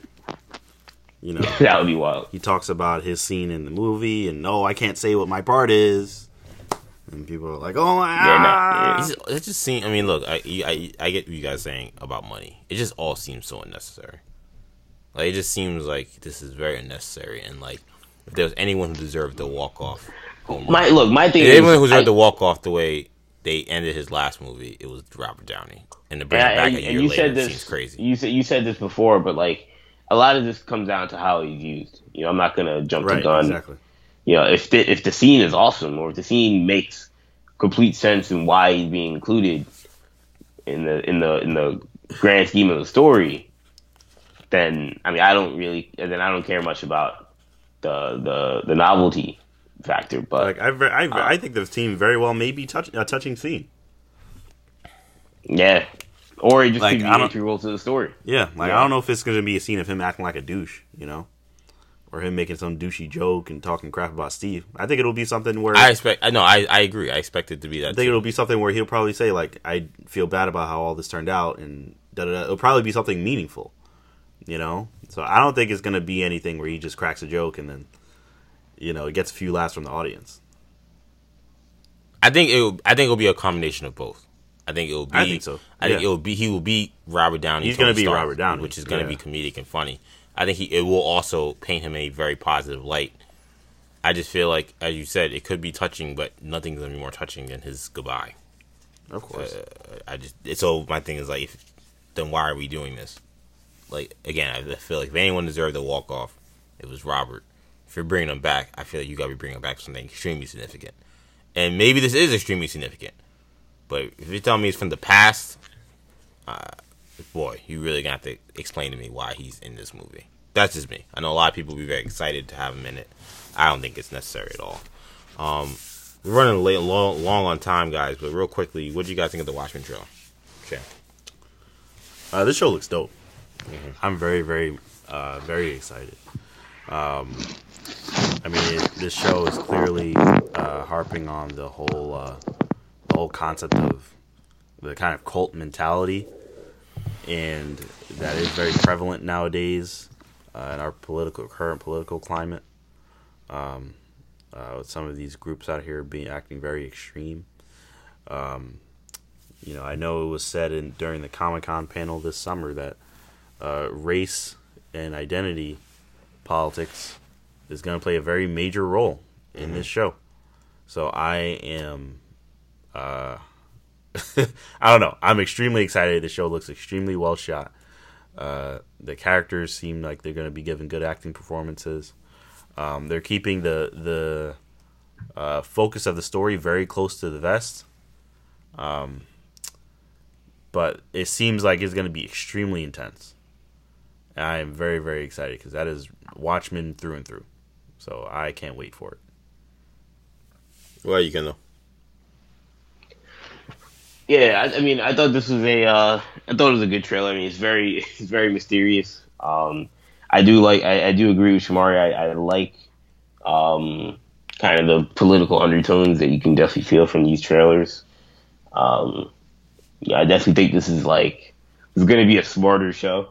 You know, whatever that means. You know, I think it essentially I don't think it's going to be a show. It's going to be a show where you have to follow what's going on. You have to really pay attention. Like some of these shows are, you know, like The Flash, sometimes a little more simple, you know, or Arrow, and you know sometimes simple is better because it's not it's easier to follow, and sometimes you don't get lost in the shuffle, right. You know, but Legion, for example, sometimes. But no, I think this will definitely be a show that's definitely high quality, definitely kind of a smarter show that's written in a way in which you have to pay attention. I'm still excited about some of the stuff that we've seen. You know, Jeremy Irons. Still excited to see what his character, Ozymandias, you know, what role he plays in this new Watchmen series. Right. There was no Dr. Manhattan tease in this one, right? Not that I saw. Yeah. So interesting decision there, but I don't know. You know, I also the stuff with the comedian's daughter, you know, Lori. Mm-hmm. You know, her character seems to be kind of going to give me kind of an interesting character as well. So I don't know. You know, I have to see more. We'll see what happens at Comic-Con, but we'll probably find out a little bit more at Comic-Con. But I just want to know straight who these characters are, what it's about. They're being still very mysterious about that kind of stuff. Yeah, I thought this was a great trailer. I thought that this felt a lot. It really touched on a lot of the themes of the Watchmen. I think I'd argue more so than any of the other trailers because of how much they played up the dystopian future where terrorists don't have due process, which they kind of don't now, but they really don't here, as we see clearly. where the conspiracy aspect of it, and the guy talking about how the conspiracy in this, like, it'd blow your mind if I told you.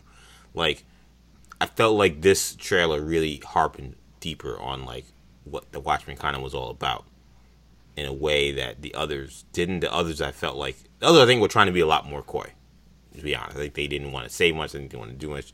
This one, while you still didn't get plot per se, the themes were hit a lot harder for me. I was like, oh wow, yeah, this is the Watchmen. It's just future and different, but it's the same. Yeah, I dug it. I thought it was great. Virginia King just looks awesome. Oh, yeah. Just looks like she's just gonna be a beast. I can't wait to see how she does in that role. And the interesting, to me, it's a kind of interesting dynamic. It seems like you have the government once again kind of working with the heroes, and we've seen how tenuous that relationship is. So, like, what made them go back to doing this, and what's the fallout? Like, how long does this last? It didn't go well the last time. Right. Does it go differently this time? The way Watchmen is kind of written and told, it usually always is another shoe to drop. That's not going to be very good. So, what is that shoe that's going to drop?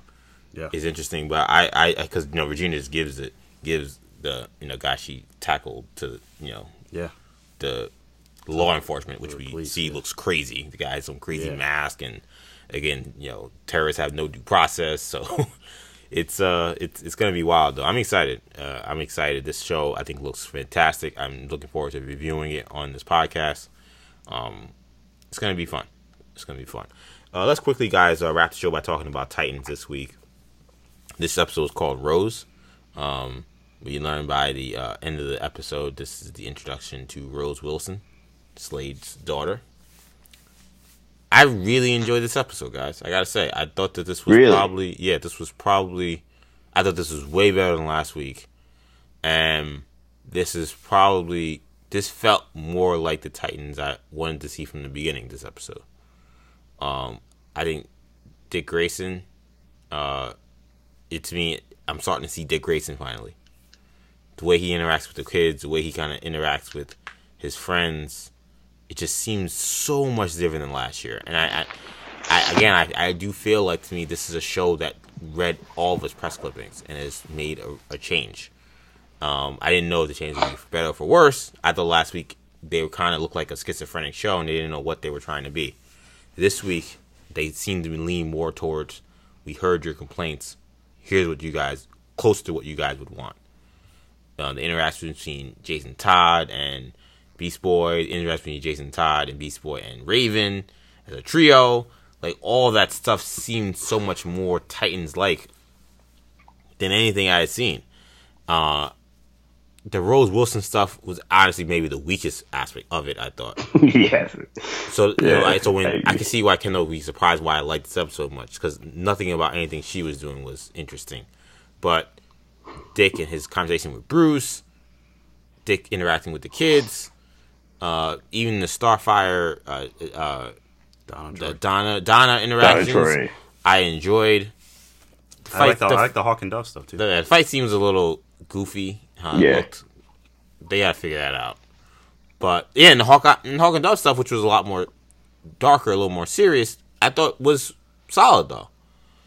So yeah, besides the Rose Wilson stuff, which I get in an episode called Rose, maybe is an issue, I liked a lot of it. I actually did enjoy this episode. Seems to be a theme for Titans. Like, we'll have an episode based on one thing. That one thing was the weakest party episode. That is true. That is a very Titans aspect, definitely. Vintage Titans right there.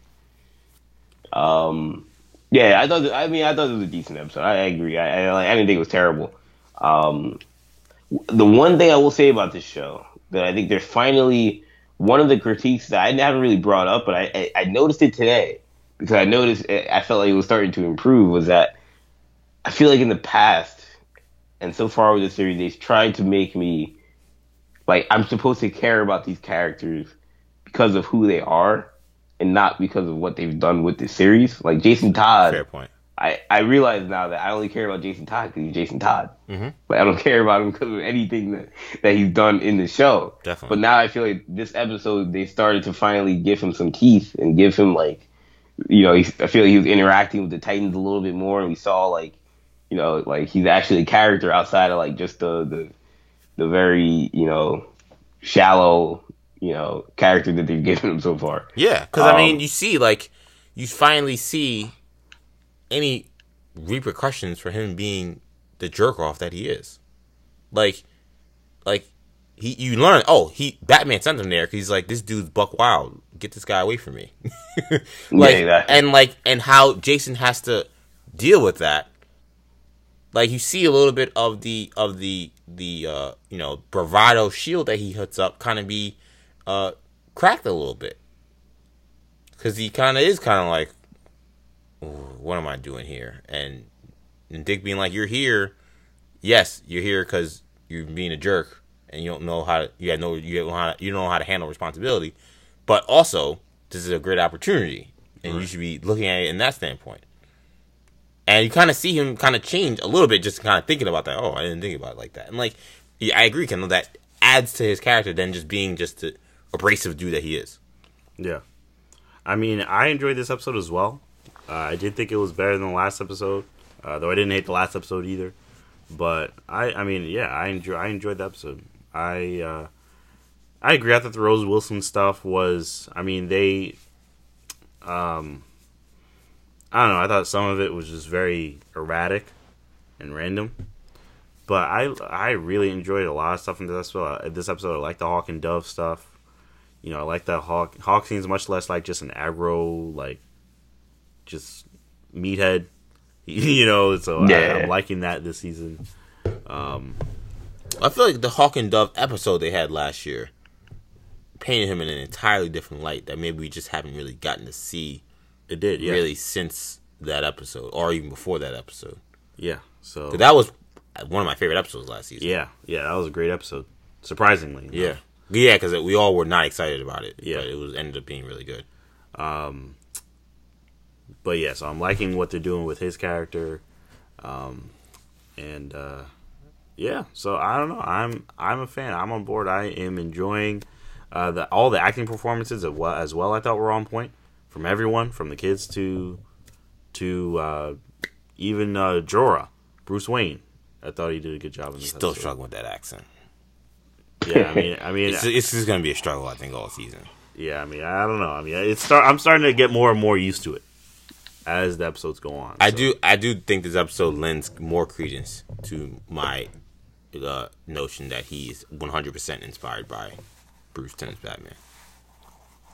Yeah, I definitely think he's doing a Kevin Conroy impression. He absolutely is, but it's working. I think he's very effective, and I think he's doing it well. It's just his accent is clearly something he's having trouble with, and I think the fact that they write him kind of these short lines and stuff, they hide it. But Conroy also wrote his Bruce Wayne like that. Yeah, Kevin's Bruce was not very loquacious at all, and so that's why. So I think Conroy. I think I can't remember the actor's last name. Ian, I think is Ian Glenn. Yes, I think Glenn is 100%.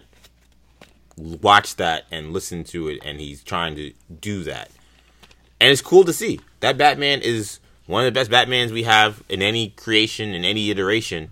So it's awesome to see someone be so inspired by it, because so many people, the most Batman live action, they ignore that Batman and the inspiration. Whatever. They take from what we saw in the Burton Batmans, or we saw from the Batmans we got recently with Nolan. Yep. Like, to go Conroy and Bruce Timm is awesome to me. I want to see more of him. I like this Bruce Wayne a lot, which again is such a about face, because again, like I said before, the Bruce Wayne that they painted in the first season was a lunatic. So the fact that he's doing Conroy Bruce, who is like one of the more, I think, chill, tamed Bruce, is also even weird. Yeah, it's very interesting. I don't know if it's weird on purpose to make you see how distorted Dick's view of him was, or if they just realized, nobody's gonna be happy with the Batman we created. Let's just do something different. Right. It could be either or. I don't know. Yeah. Because there is strategic, creative advantage to doing that. To saying, hey, like, you guys thought Batman was this way based on only Dick's perspective. Here's how he really is, or here's at least what you see of him. It definitely makes you think of Dick in a certain way, and that could be smart and that could work. But again, it also could just be that ain't gonna work, fam. They hate everything we've said about Batman in this show. We got to do something different. It can go both ways. Yeah. Do you guys think we're gonna see Roy Harper? That's a great question. What is it based off of? Well, I don't know if you saw, when Donna said she had to take a phone call, the call was from Roy Harper. Oh, I didn't pick up on that. Yeah, the phone, it clearly said Roy Harper. And I was like, wow, so instead of seeing the Roy Harper phone call... I think they name-dropped Roy when they were talking in the van, too. I don't even remember that. They may have, though. I don't want to see Roy Harper, man. What's ironic, though, is like, of course, instead of seeing the Donna Troy Roy Harper phone call, we got to see whatever happened with Starfire. Yeah. I'm like, I don't care what happened to Starfire. I would have much rather have seen what a phone call from Roy Harper entailed than this. That's another thing. I know they got to go through everything with Starfire's back story. I don't care. I don't care, man.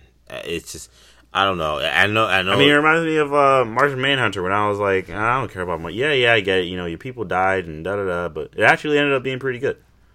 So that's maybe true. This one ended up being pretty good, too. Maybe. I don't know. As soon as I saw this guy who clearly was an alien, I'm like, here we go. And I guess I just feel like Anna Jopp has done a really solid job playing Starfire, but like so much of Starfire is so unknown because they've went so long by not telling us anything that you almost don't care anymore about what her backstory is. You just want to see her progress through the story. Right. So when you see a kidnapping, you're like, okay, well, this is not something that's going to be solved in one episode, I wouldn't think. And I just don't know if I want to go through any of that process. I'd prefer to see her continue to develop into the Starfire character that we know and that's familiar to us. Because of all the characters, it seems like they're playing the longest game with her of all the original Titans that they introduced. Between Dick, Raven, Beast Boy, and Starfire. She's the one that's taking the longest road to get into wherever Starfire is supposed to be. Right. So when it looked like they were making more progress, we get back to Tamaranean whatever. It's like, well, is this going to help us in any way get to that progress, or are we going to go backwards to then go forwards again? I don't know. Seems like stop and go with her. Kendall, why don't you want to see Roy Harper? I'm curious. Yeah, I forgot about that. Yeah, I mean, I don't want to see Roy Harper because and it goes back to why we don't do the whole TV movie thing, but we already got him in Arrow. Like, right. I don't need to see another TV Roy Harper. I don't really need to see another TV Wally West. If you want to do Superboy, that's fine because we don't have another Superboy. That's kind of interesting. Not in Supergirl, so I'm very excited to see Supergirl. I'm very excited to see Superboy. That is interesting that Kendall brings up that point. Because I don't know if technically we do have Slade, and no one really ever mentioned anything about us having an issue with seeing Slade twice. Yeah, but it is interesting that we've never really thought about how much the Titans characters cross over with what we've had already in Arrowverse. Right. So this is the first real example of that. And I kind of get where Kendall's coming from. Like, I would love to see Roy Harper. I don't mind if they do it. But I do kind of almost feel like since we've already seen him, I'd rather see you do like Aqualad or something. And they're bringing Aqualad to the season. Yeah, they are doing Aqualad. And that I'm excited to see that. I'm excited to see Aqualad. Mm-hmm. Roy Harper, Wally West, anybody that we've seen already, I have no interest. I mean, I just. Look, man, we're the reason why DC keeps crossing those people off the Arrowverse. Exactly. You're the guy. If they want to do like Impulse, if they want to do like I mean, I don't know, Artemis, like I'd be oh wow, I want to see this, but I don't know.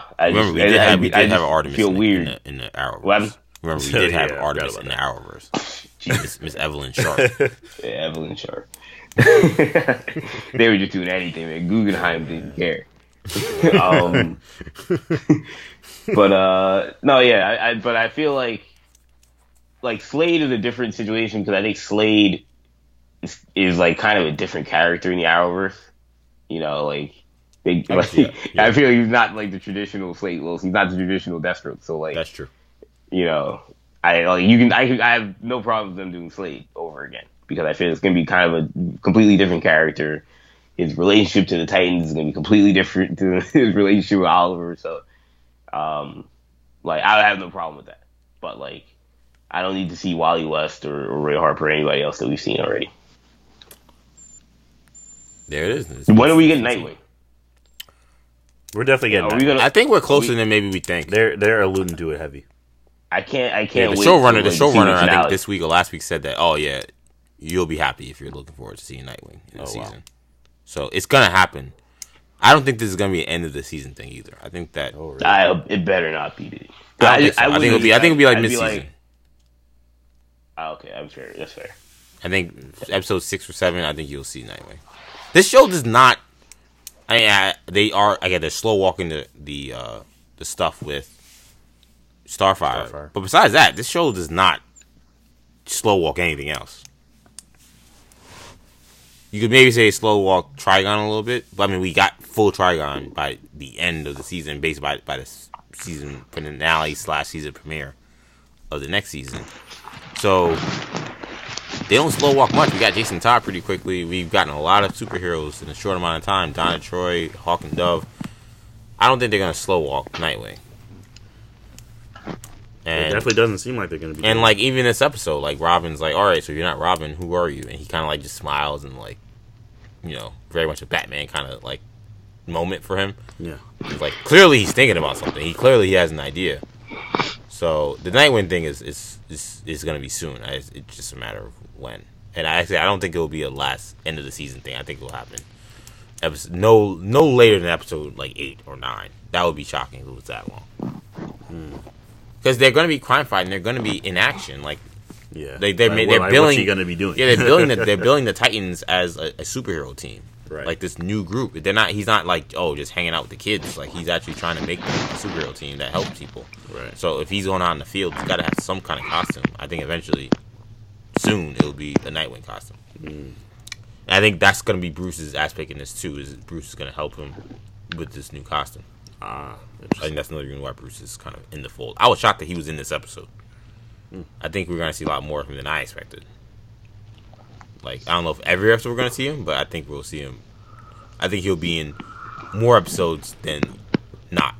So if they're 13, yeah, I agree. I think he'll be in 7, no less than 7. We already got 2 down already. That's true. So he's all well on his way, which I would not have expected before. I would have said maybe 3 or 4. So that's cool. Yeah, that's good. But I think that's a good place to wrap the show this week, guys. So hope you guys enjoyed listening to this episode of the New Generation Hero Talk podcast. You can catch us pretty much everywhere you can find podcasts, on iTunes, SoundCloud, Stitcher, TuneIn. Make sure you also catch our YouTube channel, New Generation Media. You can follow us on social media on Instagram at New Generation Podcast, on Twitter at New Generation Pod, and on Facebook, New Generation Media. You can follow Shamari on social media at MCShan22 on Snapchat and Twitter. Instagram, sorry. Not Twitter, Instagram. And you follow me on Twitter, EJ_Stewart, on Instagram, ActionEJ. Once again, that does it for now, but we will be back next week with more Hero Talk. For Shamari, for Kendall, I'm EJ. Peace.